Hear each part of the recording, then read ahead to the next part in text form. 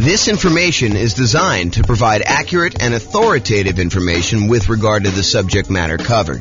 It is offered with the understanding that the presenters are not engaged in rendering legal, accounting, or other professional services. If legal advice or other expert advice is required, the services of a competent professional should be sought. Welcome to the Lexington Real Estate Investing and Real Estate Financial Planning Podcast. Learn all about investing in real estate in Lexington, Kentucky, with a combination of real estate financial planning and modeling with numbers specific to Lexington, plus syndicated, more generalized recordings of live and pre-recorded real estate investing classes, not all of them specific to Lexington. Be sure to stay tuned after a podcast for a message from our sponsors. Well, good morning and welcome, everyone. I am James Orr, and I'm super excited about this morning's class. I don't know why, but I've been anticipating this one for a little while. I kind of prep for classes about a week ahead of time. That's about how far out I plan on what I'm going to be teaching. But this one I've been looking forward to. Today we're going to go over: is it better to put 5% down or 20% down when buying rentals? And I know some of you are like, James, this is a stupid class. It's obviously better to put 5% down. And the other half of you are like, I thought he was going to say 20% down because I think that is true. It's this really interesting phenomenon where I don't know if this is an actual psychological principle, but I believe it is an actual psychological principle. And this is the principle. You have a belief, and maybe you're an expert at your own local real estate market, and you've done this math before. You've actually gone through and said, what if I put 5% down and I bought properties for the next, 20 years or so in my local real estate market? Or what if I put 20% down and I bought properties for the next, 20 years or so in my local real estate market? And you prove to yourself conclusively that it is better to do one or the other. The challenge is, it is not universally true. And that is what we are going to find out today as we go through the class. Is it better to put 5% down or 20% down when buying rental properties? That some of this is market dependent. And in case you're already trying to jump to the punchline and say, oh, it's obvious, this one strategy works better in less expensive real estate markets, and this other strategy works better in more expensive real estate markets, I will tell you that is not true. Oh my gosh, that's why this class is amazing. So I'm super excited. Let's jump right into it because I got a lot to cover. And I've never done a class with this sort of format and outline. In fact, I made some of these new comparisons super recently. And so some of this stuff's going to be new. Some of the stuff you may have seen early previews of, depending on how many classes of mine you've watched. But this is all brand new stuff. So, all right, a little backstory. So after I decided to take sabbatical, must have been 3 years ago or so now. I don't know, whenever it was, 2.5 years ago. I started thinking to myself, you know what I'd like to do? I wrote this real estate financial planning software, and it allows me to do these modeling of investing strategies where I could say, what if I decide to buy properties this way? Or what if I decide to pay off properties early this way? Or what if interest rates change, or rents are higher than they thought they were going to be, or rents are going up faster or slower, or prices are going up faster or slower? All these different variations I could do modeling for. But I started thinking to myself, what if I did modeling for the top 300 U.S. cities? And I did kind of analysis on each one using their home prices, their rents, their insurance rates, their kind of like, in theory, their appreciation and their rent rates, although I kind of normalized some of that. And then when I started doing it, I realized there was some kind of new nuances to some of this stuff. Like, for example, someone in a really inexpensive market who makes a little bit less at their job has a lower kind of like threshold in order to be financially independent. If you're only making $4,000 a month from your job, you don't need $12,000 a month from your passive income in order to be considered financially independent. And somebody in a more expensive market who gets paid a lot more for their job and housing is much more expensive out there, they need to overcome a much higher hurdle to replace the income that they were earning and be considered financially independent. So we had to adjust for income while we did all this modeling. But basically what I decided to do, and what I did, is I decided to do modeling for over 300 US cities with a whole bunch of different strategies. And today we're going to talk about two very distinct strategies. So I'll tell you what is the same, and then I will tell you what is different. So in both cases, the two strategies we're going to kind of compare. And when I say we're going to compare them, I did analysis in 300 individual markets, real estate markets, for one strategy. And I did the same analysis. I did a different analysis for a different scenario in the same 300 different cities. And then I compared them each heads up. So I said, okay, in wherever, Los Angeles, is it better to do the 5% down or is it better to do 20% down? And then I said, okay, what about in Denver? Is it better to do 5% or 20%? And then I aggregated all that data and I could show you that in these markets, it's better. In these other markets, it's not. And if you want to drill right into your specific city and see like what the actual results are for your city, I've got great news. That is also available to you, along with all the other modeling that I did for your city as well. So you can go do that. I'll give you a link here in a little bit. Okay, so in both scenarios, what's the same? In both cases, I said you're going to buy an owner-occupant property with 5% down, and by putting 5% down and doing an owner-occupant loan, you're going to have private mortgage insurance. So it doesn't matter if I'm saying you're going to be buying 20% down rentals for the foreseeable future, or if you're going to continue to buy 5% down 5% down owner-occupant properties, move in, live there for at least a year, then convert the previous one to a rental and repeat the process. No matter which one you do, the first property you always buy is the 5% down owner-occupant property that you live in. Okay, that is true of both scenarios. Then you buy the next property when you've saved up enough for a down payment, plus 6 months of reserves, and the 6 months of reserves apply to both personal expenses and the reserves on all other properties. So I will not let you buy your next property until you have the down payment you need plus closing costs, plus any reserves, 6 months of reserves on your personal expenses. Take whatever your personal expenses are, make sure you have 6 months of reserves for that, and 6 months reserves for every other property that you own up to that point. Okay. And you can't qualify for the loans unless you maintain a 45% or lower debt to income ratio. So if you wouldn't be able to get the loan based on debt to income, I say you can't buy it. And so I try to go and do this analysis. And so you can see that some markets that have, I don't know, less than ideal rental economics, it's going to be harder to buy properties than in markets where it's easier to have those rental economics, where the rent to price is better, in other words. And then in both scenarios, I'm saying you're buying up to 10 properties total, one you're going to live in, and then 9 rentals. And then I say you could stop after that point and just wait for rentals to increase if that's what you need to do in order to, like the rents to increase in order for you to achieve financial independence or properties to pay off or whatever it takes to do that. Or maybe your owner occupant pays off and that triggers you to be financially independent. Okay, so that's like what is true for both scenarios. Now I break it down into 2 different cases. Number one, where we do the nomad strategy, which is buying a property as an owner occupant, usually with a low down payment with a slightly better interest rate. You move into the property, you live there for at least a year. It's a requirement of the lender. When you get the loan that says you're going to be an owner occupant, you sign something that says you're going to live there for a year. And if you don't, it's loan fraud. So don't try to say, oh, James, I'm going to solve or you have to live in the property for a year. You just say you're going to move in and you don't. No, that's loan fraud. You don't do that. So you put 5% down, you move into the property, you live there for at least a year or until you qualify in the other terms, having the down payment and the reserves and the DTI. And then when you finally do qualify for the next property and you have the money, you buy another rental property, you buy another property as an owner occupant, I should say, you convert the previous one to a rental, and then you repeat this process until you have those 10 properties total. So that is the first strategy where you're putting 5% down in order to buy these. And then the other strategy is that we're going to compare it to is buying 20% down rental. So we do the first one, owner occupant, you buy 5% down, you live there, but then you're saving up. It takes you probably a little longer to save up because you have to save up 20% down plus 6 months of reserves, plus your 45% debt to income ratio. So it might take you a little longer to save that up, but in theory, at least your cash flow is better by putting 20% down because you're borrowing less, although the interest rate's slightly better on the 5% down. So it's closer than you think in a lot of cases, but then you wait to do that. Then you have 20% down payment and you buy the next rental when you have the next 20% down payment and you don't move into any of those properties. You live in the same property from the beginning. So there's another weird thing that's going on here. And I don't know if I want to throw a monkey wrench into this whole thing or not, but so this is an interesting phenomenon.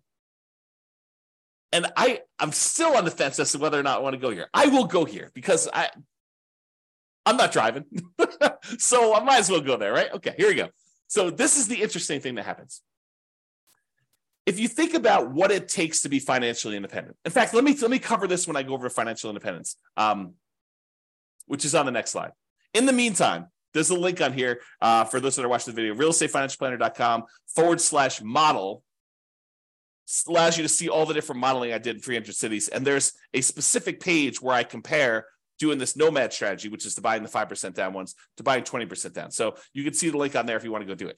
All right, so I'm going to I will remind myself to go over this little interesting quirk thing related to being financially independent and how it could be slightly different in the two different strategies. But let's say this. So one of the things we're going to talk about today is whether or not one strategy gets you to financial independence faster than another strategy. So in order to do that, I need to tell you what being financially independent means mathematically. And so this is my little graphic for showing you kind of, what it means to be financially independent. And really what it comes down to is there's 5 sources of income that counts towards you being financially independent. And for us, being financially independent means replacing the income that the person made in that particular city working their job, but now with income from their investments, okay? So there's 5 sources. Number 1 source is any net positive cash flow from rental properties. This is the cash flow after all of your expenses. So all the income from the rental properties, rent, and anything else you have. If you had laundry income or rent from a garage that you were renting out or an RV space that you rented out that you were getting some extra cash flow from or anything like that, or all the income coming in from the rental property minus all the expenses, including vacancy, the principal and interest on the loan, any taxes, PMI, if you've got PMI, private mortgage insurance, any type of insurance payment on the property, any maintenance, any management on the property. All of those are expenses. So the difference between all of the income and all the expenses is your net positive cash flow. That contributes toward whether or not you are financially independent. That net positive cash flow number, if that exceeds how much you are making from your job, then you're financially independent. I assume you quit your job and you can go on from there. So that's kind of like the trigger for that. So that is one of 5 sources. So that source, plus if you happen to have any extra money invested outside of the rental properties, like anything invested in stocks or bonds, or if you were making hard money loans as a hard money lender yourself, any money that you have outside of the equity in your properties, as an example, that you have invested in these things like stocks, bonds, loans as a lender, or whatever else you've got going on there, times a yearly safe withdrawal rate. If you remember the Trinity study or the 4% rule, if you've heard of that, any money that you have invested times this 4% rule, that would also count towards you being financially independent. So let's say hypothetically, you never get to the point where you qualify with a 45% debt to income ratio and you end up with this big pile of money. Well, the pile of money still counts towards you being financially independent. It just counts in a different way.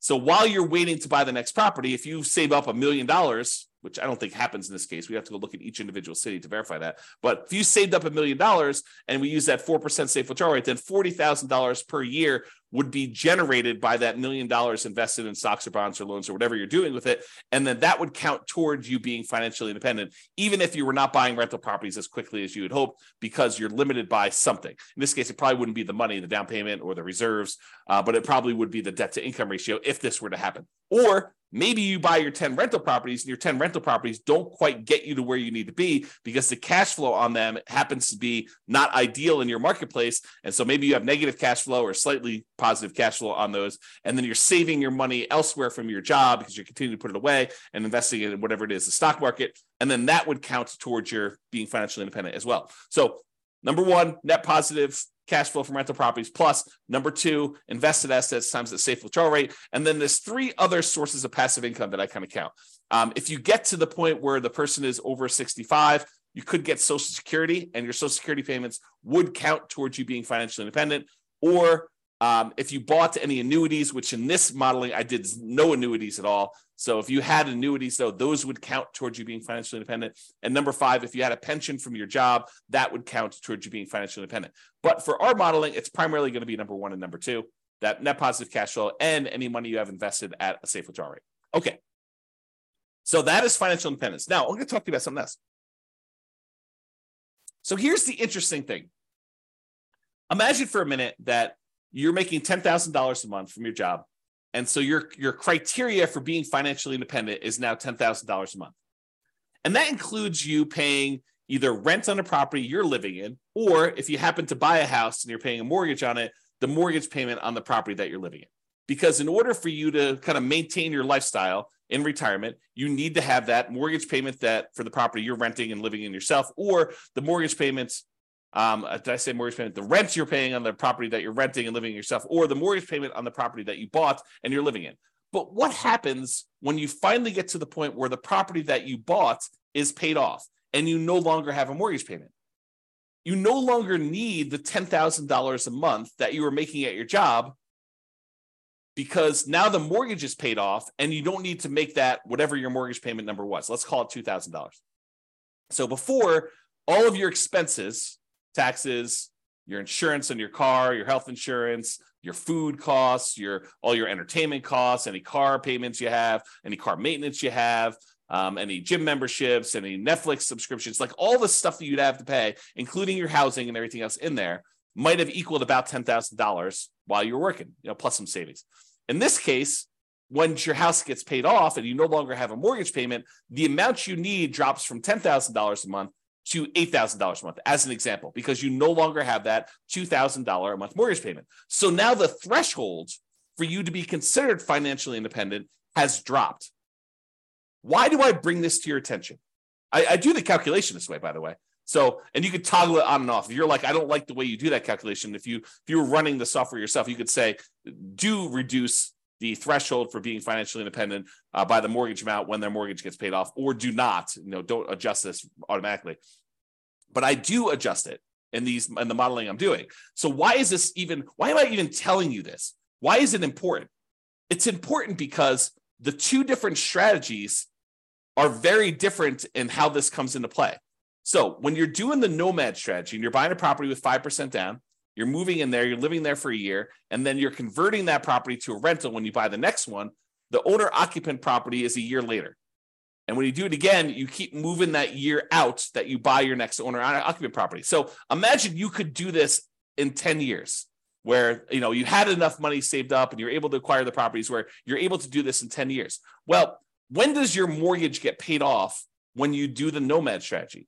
Well, unless you're making extra mortgage payments toward this property, the soonest it could be paid off is it takes you 10 years to acquire all the properties. And then that last one you're living in is a 30-year mortgage. So the soonest you could expect your mortgage to be paid off is 40 years. The 10 years where you acquired the 10 properties, but the last one is the one you moved into. And that's the one you're waiting to get paid off, because then you no longer have a mortgage on the property you're living in. So the soonest it could happen is 40 years. That's not true with the 20% down model, because the one that we live in with the 20% model is the first one we bought. So the soonest you could have a paid off mortgage in the first one is actually 30 years later. And this may come into play. If we don't quite have enough, if we're getting really, really close, but we don't quite have enough, maybe the reason why the one with 20% down becomes financially independent earlier is because their mortgage gets paid off, and then their threshold to be considered financially independent drops a little bit by whatever that mortgage payment was. And so that may move them over the edge and may bump them up. And we may see that in the data. Okay. So now that I've got off on a tangent, let's talk about some of the other assumptions. So I think I talked a little bit about this, but I'll cover them all just to make sure I cover them. So each city's modeling uses that city's median home prices and estimated rents on those properties. So I didn't go pick a specific property, and I didn't go pick this amazing deal that you could only get once every 15 years in that city. What I did is I said, look, what's the median home price there? And let's start sort of there. I don't want to be buying the absolute cheapest stuff on the market. That's kind of silly. I don't want to be buying the most expensive stuff on the market. So let's sort of pick the median most price of houses out there. And as soon as I tell you this, some of you are like, that's ridiculous. That's a ridiculous assumption for you to go use a median home price and estimated rents. I never am buying the median home price as an investment in that marketplace. And I would agree with you. I would say to you, I think that's true for a lot of folks. And so our modeling is sort of like a baseline for how this city might do. you should expect to pick better properties that are probably a little bit lower than the median and that have really good price to rent ratios. So it should improve from here. This is sort of like if you did this and you didn't do it amazingly well, as kind of a starting point. And I do other modeling where I say, look, we're going to buy 10% discount from the median. And I'll probably do some additional modeling where we do even more distinctions about doing that. And we apply some of the 88 strategies to improve cash flow in order to improve on that. So on all these models that I did not apply any of the 88 strategies we have to improve cash flow on these. So these are not like optimized plans. They're sort of like baseline, doing the median, doing what a typical rent might be on a median price property, which may not be ideal. I grant you that. Okay. The next assumption, the job income does vary based on the city. We don't assume that someone living in Los Angeles earns the same as someone living in Mobile, Alabama. We just don't do it because it's not reality. Most people getting jobs in Los Angeles are going to have a higher wage than someone living in Mobile, and the properties are more expensive in Los Angeles than they are in Mobile, and so they really do need that to be able to qualify. So the job income varies based on them being able to afford a property in that marketplace. I say, look, you need to have the same income in order to be able to qualify for a loan. Otherwise, there may be cities where I say they're making $10,000 a month, but $10,000 isn't enough to qualify to even buy a median property ever. So I limited that by saying the income you need says that you can qualify for a property, okay? Which means now that they need to replace that income in order to be financially independent. So because I gave them the boost of have a higher income to be able to afford to buy a property, now I say you gotta actually meet that threshold in order to be considered financially independent. So cities that have higher income also need more passive income, more investment income, more rental income to be considered financially independent, in case I was not clear about that. And we assume, the other assumption we have, is we assume that everyone starts with just enough money in down payment to buy that 5% down owner-occupant property with closing costs, which I assume to be 7% of the price of properties in their marketplace with a minimum of $10K. So if your market happens to be really, really inexpensive, where that would have been less than $10,000, I said never go below $10K. Everyone got at least $10,000. In markets where it's much more expensive to buy a property, those guys get an advantage of having a little bit saved up to be able to buy that first owner-occupant property with 7% of the price of properties in that marketplace, the median price of properties in the marketplace, as savings to start with, plus which means it's 5% down plus some closing cost money. And then interest rates are, as of right now, 6.5% for owner-occupant purchases with 5% down, plus a separate PMI, and 7% for non-owner-occupant 20% down purchases with no PMI. So I do penalize non-owner-occupant loans, which is the reality. So if you were going to go get an owner-occupant loan with 5% down, you'd be paying about 6.5 in our marketplace, a little bit higher, a little bit less, depending on when you time it. And I will change this over time and rerun the analysis. And then the non-owner-occupant guys are paying 7% for the 20% down, and they do not have PMI. A point on things changing over time. So I'm going to show you numbers from today.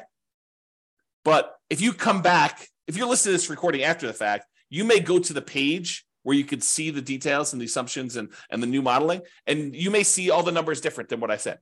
Why? Because if I come back in here and I adjust all the interest rates for all the things and rerun them, then they may be different. Some cities maybe do better, some cities may do worse. Or if you come to me afterward, you said, hey, James, I saw your presentation, and I'm going to ask you to do this for me at the end, but hey, I saw your presentation. I happen to live in Atlanta. And I've improved numbers for you using Atlanta, not ones where it's like I'm doing an amazing job and I'm able to get these like once in a lifetime deals, but deals that people can consistently buy in Atlanta. And it's not the median price and it's not the rent you might expect to get on the median price house there. It is 25% below median or 20% below median, or whatever your numbers happen to be. And these are better estimates of insurance, better estimates of taxes. And so I can go ahead and give you better numbers for Atlanta. And so the Atlanta numbers may also change, which could change my numbers for like what percentage of these do better and what percentage, how much better they do. And so if you happen to be in a city and you have improved numbers for me, reach out. let's improve the numbers. We'll improve the modeling, and I'll redo all of the modeling for that city. So you tell me the new numbers, and it goes, I basically have a database, and then it reruns all the data from the database and creates all the comparison models for everything. We can do that for a city, okay? And one of my last assumptions is I did model this out for 100 years. And you might say to me, James, come on, 100 years? Why are you doing 100 years? Well, I was doing 60 years because I thought that was a much more reasonable time frame. But then some things were happening where people were not becoming financially independent in that 60-year period. And I thought to myself, well, what if it was at 60 years and 1 month that they became financially independent? So I was like, well, I'll just extend that a little bit. Maybe I'll do 65 years. And eventually I got to the point where I kept doing that. And I was like, why don't I just do 100 years and see who becomes financially independent 100 years? Yeah, if it gets really, really far out, it's probably not going to be realistic to think about somebody becoming financially independent 92 years out. But I do run it that far out so that you could see what happens as an example. Okay. Now, if you want to see all the details of what I'm talking about, if you go to realestatefinancialplanner.com/model, you can either pick from a whole list of comparisons. What's better, 5% down, 20% down, which is what we're doing here, or 20% down versus 25% down, or paying PMI up front versus not hiring a property manager versus not hiring a property manager. So there's all these different kind of comparisons I'm doing on there. Or pick your specific city and drill down into all the different modeling I did for your specific city. You can do that. Go to realestatefinancialplanner.com/model, and you can see that. Now, I have to warn you, I sometimes wonder if I should lock down this analysis and make it only for clients. Right now, it's all open, but there may be a point in the future where I lock it down. I say, look, doing this modeling, the people that are supporting us financially, maybe I should reward them with some extra stuff. And so that may change in the future. As of right now, it's completely open. All right, with that being said, let's jump right into the data. So there's primarily two things I'm going to be looking at. Although I do look at some other things like risk too, which is fascinating. Like certain strategies, they may be faster, they may give you a higher net worth, but they're riskier, and you may not want that extra level of risk, which totally fascinating subject. Might have to do some deep dives on that.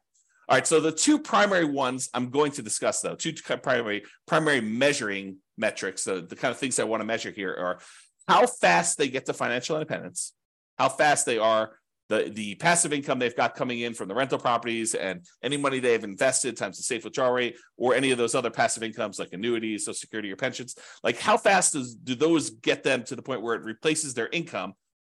And secondly, net worth. Because you may say, look, I didn't technically get to financial independence, but after 50 years, I have $14 million in net worth.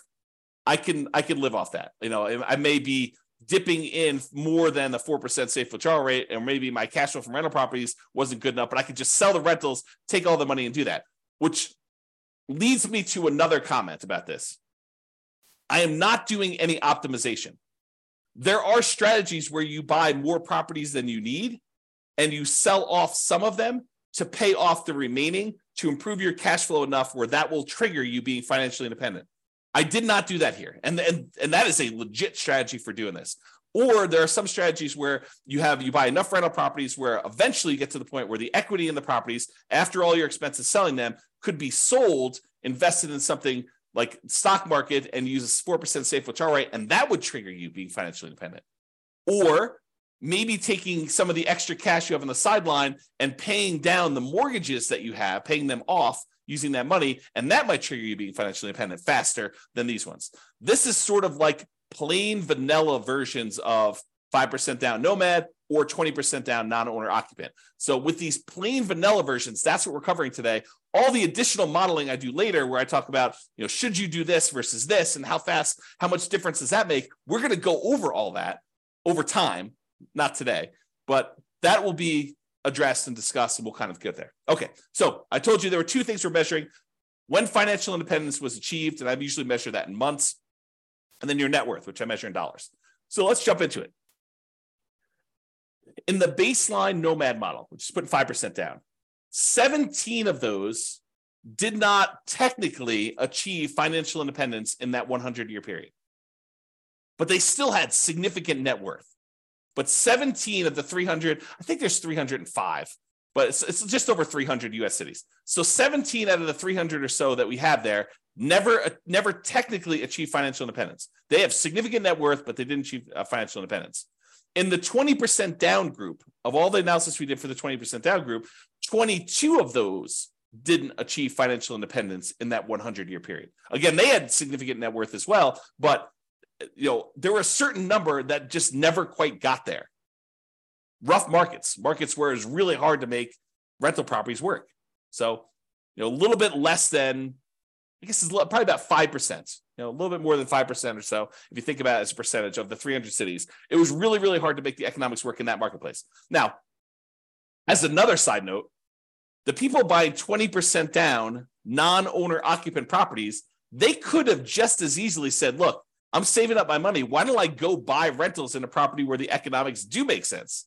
I could have bought properties in a property where cash flow made a lot more sense than buying in the market where it's really, really hard to make cash flow. I didn't model that, but that's a reality, right? You can't quite do that with the nomad strategy because you're putting 5% down and you're moving into the properties and living there. Unless you plan on living in the other city, you're not going to be able to do it remotely, right? But the 20% down one, you could have, okay? There were 17 cities where both of them never achieved financial independence. So all 17 of the ones where nomad didn't work, it didn't work for 20% down either. And then in addition to that, there were 5 more with the 20% down where that didn't work. And these were markets where it was exceptionally hard to make real estate investing work with our current assumptions.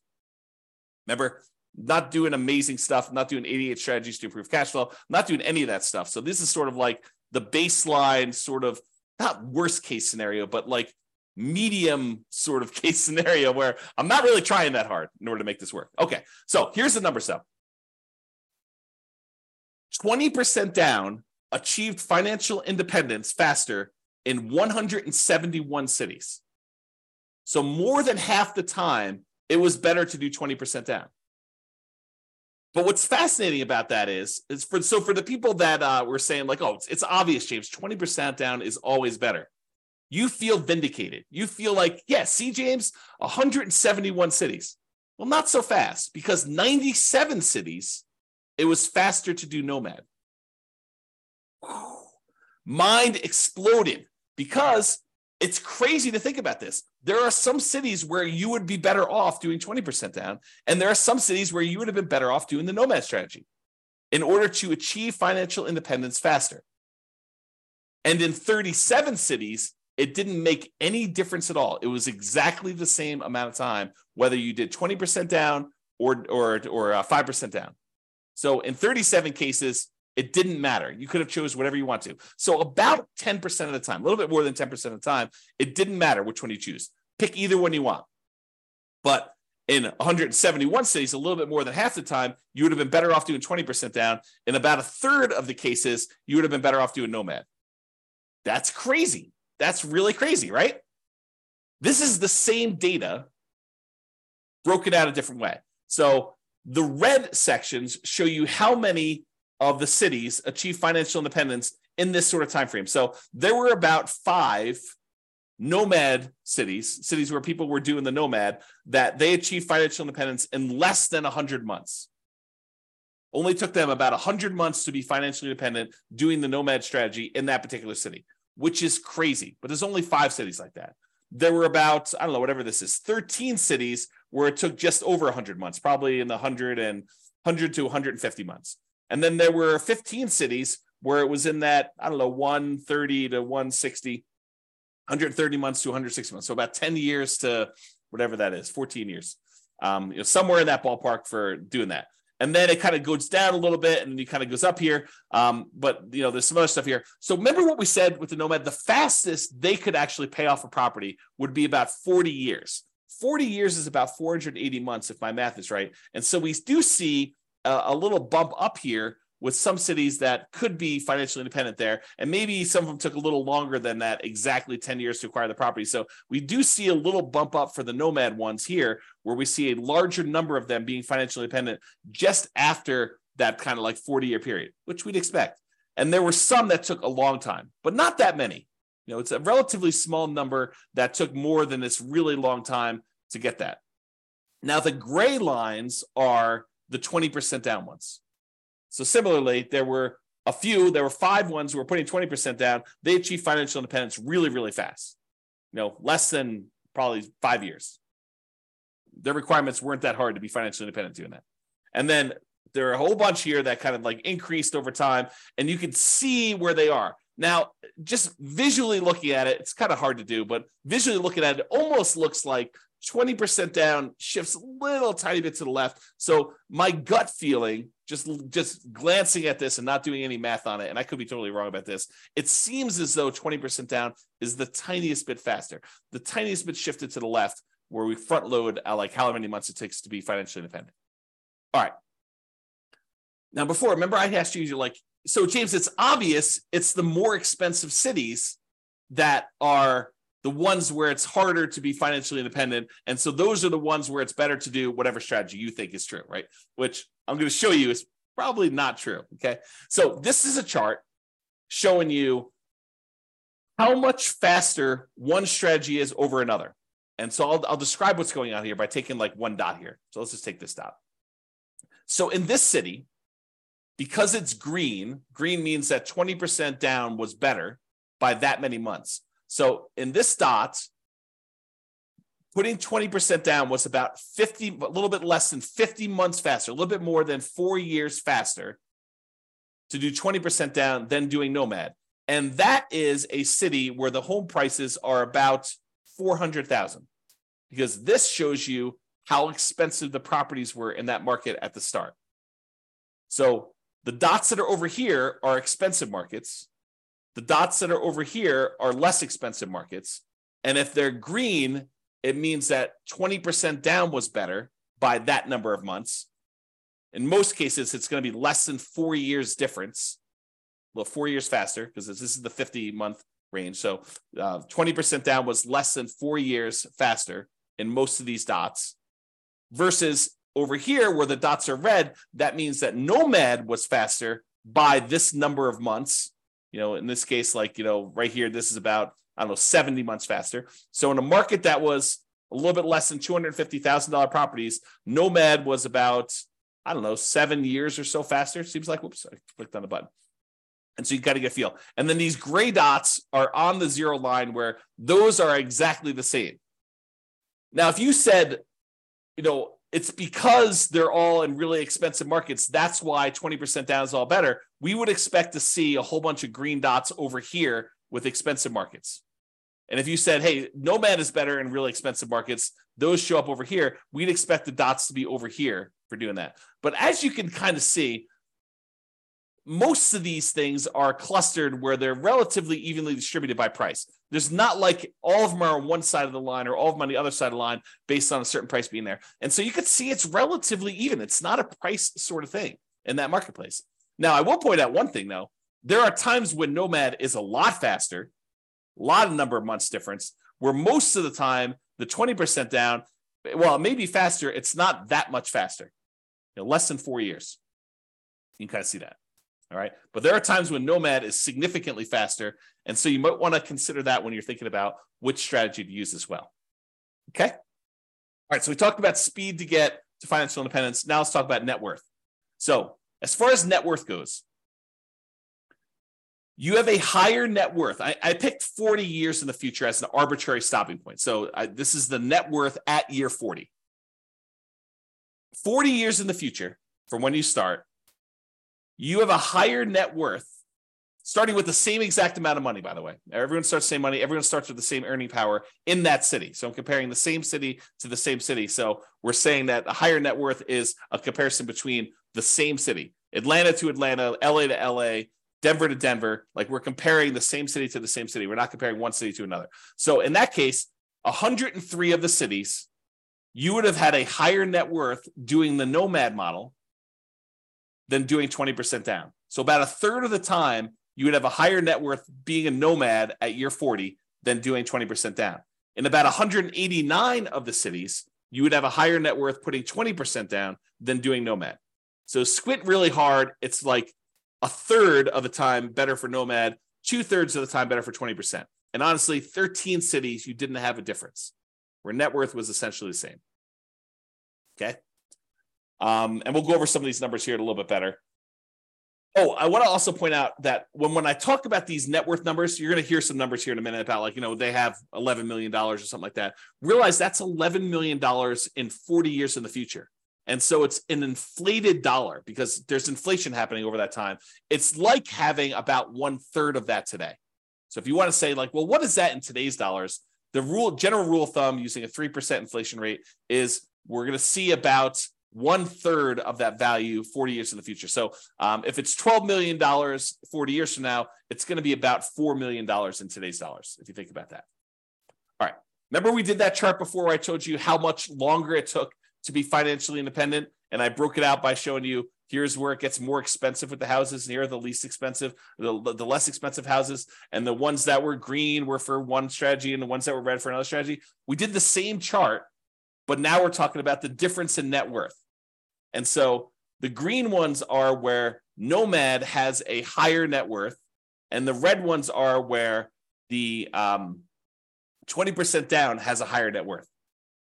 And you can see there are times when the net worth is pretty significantly higher for some of these strategies. And you can see that because the red ones tend to cluster closer to the zero line, that means that the difference in net worth is slightly lower for a lot of these for 20% down. In other words, the amount of difference in net worth is probably less when 20% down wins, when 20% down is more. And with green, with the Nomad ones, sometimes the net worth is significantly better. There are some outliers where it's way, way, way better in terms of net worth for you to do Nomad than it was for you to do the other things. And there are some outliers over here too, but it seems like the green ones have more outliers to do that. The other thing to point out is this a pricing thing? Do we always see higher net worth as the price increases? I don't think so. Maybe the 20% down has a slightly skewed thing where they have some more stuff here with higher net worth. But overall, and maybe you could say the green ones are a little bit more effective in the lower price range because they kind of show up lower. But overall, I wouldn't say it's too extreme. Just glance at the data. Okay. All right. So it is possible, even with 6 months of reserves before you buy your next property, if a property has really ugly negative cash flow and your savings rate isn't enough to supersede that, it's possible you could run out of money doing these strategies. And so there are 9 cities where you possibly run out of money doing this strategy when you're doing Nomad. And there are no times when you run out of money putting 20% down. So that's super interesting. But remember, we're not doing optimized plans. We're not, and you could just as easily set aside the negative cash flow you needed to do this. I didn't model it this way, and it's why they ran out of money. But you could set aside negative cash flow, and I didn't optimize it and improve cash flow. We didn't buy better type deals to do that. So it's something we could fake, and it's not that many, right? I mean, we're talking like 9 out of 305 cities or something like that, and 296 of the cities you did not run out of money, and it was basically there. Okay. And so if we did this in real life, we could probably get rid of these 9. But because I modeled them and I did just really, really fixed programmatic investing strategy, that's why you ran out of money. Okay. Oh, these are the ones that ran out of money and how much they ran out of money. And some of them were significant, which makes sense. If you're buying really ugly negative cash flow properties and you keep buying more of them, yeah, it's going to compound on itself and get ugly. So yeah, there's some of them some of them were really small. Some of them were relatively small. Some of them were medium size, and one of them was really ugly. Okay, most of them were this gray line where they were not running out of money. Everything was the same, and it tends to be more expensive properties, clustering around this 1.5 million and up range. So in markets where it's much more expensive, it's much harder to make the positive cash flow work. Those are the ones we're seeing that with. Although there were a couple down here where you just had ugly ratios. And this could be another situation where, I'm using numbers that I think are realistic, but I'm not an expert at whatever city they are. I don't even know. But, I'm not an expert at whatever city. And you look at my numbers, you're like, James, no wonder why your numbers aren't working. Your rent is about 20% low. Okay, well, tell me that and we'll fix them. All right, here's the summary. I break down the summary in two ways. I look at what the average was for all 300 cities, and then I also look at what the median was. So the average is you take all the numbers, you add them together, you divide by however many there were, 305 or something like that. The median says, okay, stack all the numbers so that the lowest number is up here, the highest number is down here, and pick the middlemost value. So it gives you an idea of what the middlemost or the median number would be. Okay, so let's look at this. As far as median goes, the middlemost number, the median most net worth, the middlemost net worth doing the Nomad model at year 40 is about $8.2 million. So half of them were better than that, half of them were worse than that for how much net worth you'd have. $8 million versus it's at $8.2 million. 20% down is $8.9 million. So it's a little bit higher in terms of net worth on median, a difference of about $640,000. So again, 40 years in the future, it's really a third of that. So it's like a $200,000 difference, or about 7.8% difference. Not like nothing, but not crazy extreme either. So the difference between net worth between these two, 40 years in the future, it's about $640,000. It's like almost being a difference of $200,000 now on a $3 million-ish net worth. Yeah, not super crazy significant in my opinion. Okay, the median, as far as whether they were short on money, the typical property was not short on money, never ran out of money, and we in the median most case we bought all 10 properties in both situations. And as far as how long it took on median to achieve financial independence, for the Nomad model, the middlemost number was 529 months, which if anyone wants to do the math, what's 529 divided by 12? Let me use my calculator. I'll tell you in a second. Let's see, calculator, 529 divided by 12. So about 44 years on median. So half of them were better than 44 years, half of them were worse. In terms of 20% down, 509 months divided by 12, 42 years. A difference of about 20 months, a little bit less than 2 years difference between those two for the middlemost number. Now, in terms of risk, because I'm running a little bit short on time, I'm not going to go like crazy into risk, but I will just point out to you that the Nomad model was better in half of the measures of risk, and the 20% down model was better in the other half of the measures of risk. So if you think about it, they were each risky in their own way. For example, the rent resiliency, how much rent can decline before you'd have negative cash flow, because you're only putting 5% down, you might think the Nomad one is riskier. But it turns out it's actually slightly less risky because we're measuring the risk over the entire period of time.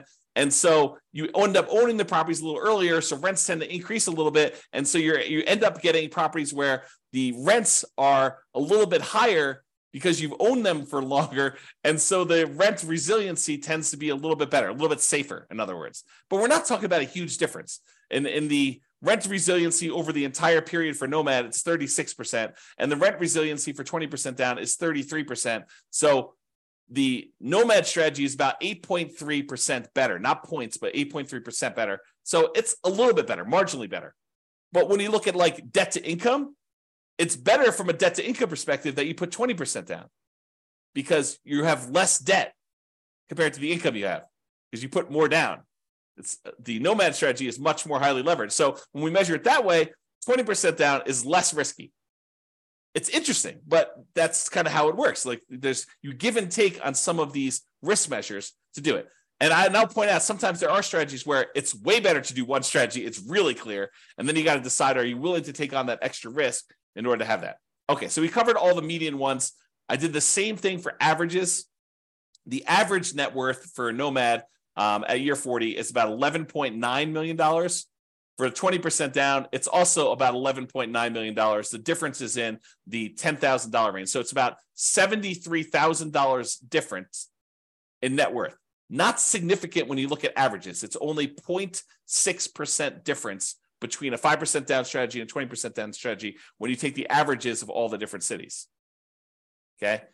Number of properties, the Nomad, you end up buying a little bit less properties, 9.1 properties on average versus 9.8 for 20% down. Again, not that significant of a difference. In terms of the months before financial independence is achieved, 547 months on average for Nomad versus 544 months for 20% down. It's only 2.6 months difference on average. That's really very similar. I mean, that's like a rounding error in whether one person increases rent on a property early or not. It's really not that big of a difference at all. So they're interchangeable. And again, it's very similar risk. 3 out of the 6 measures of risk, it's better to do Nomad, and 3 out of the 6 measures of risk, it's better to do 20% down. Kind of interesting. It's much closer than I think a lot of people would have thought.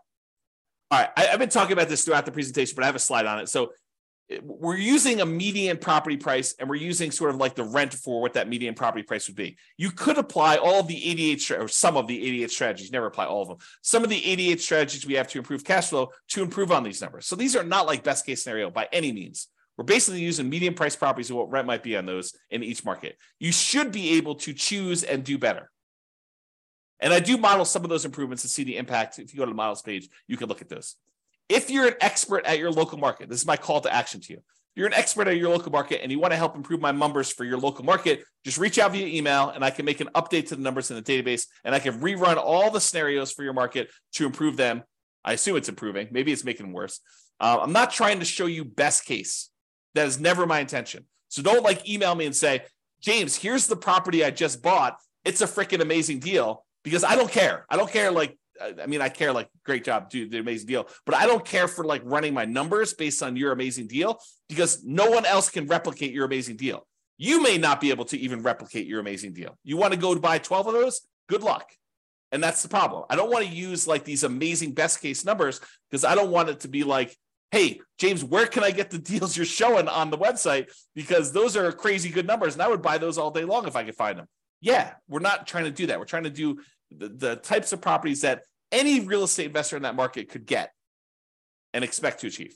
Okay, so if you have those numbers, reach out to me and we'll do some updates. Local market limitations. So if you're nomading, and I talked about this before, moving into each property, you must be buying properties in your local market.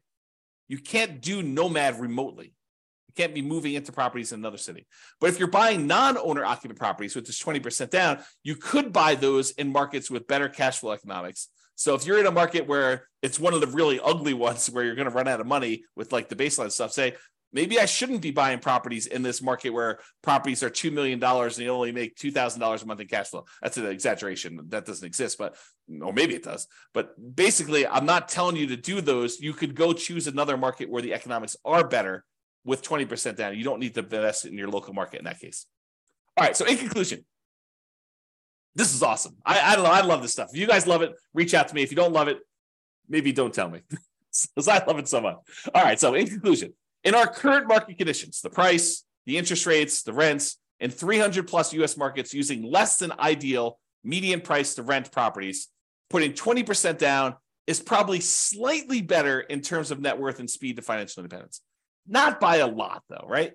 That the market does matter, though. In some markets, Nomad is faster, more profitable, and arguably better. So you can't automatically say X is better. I will tell you, I occasionally read or hear about something where someone makes these statements of fact, it's always better to put 25% down or 20% down, or it's always better to manage your properties yourself.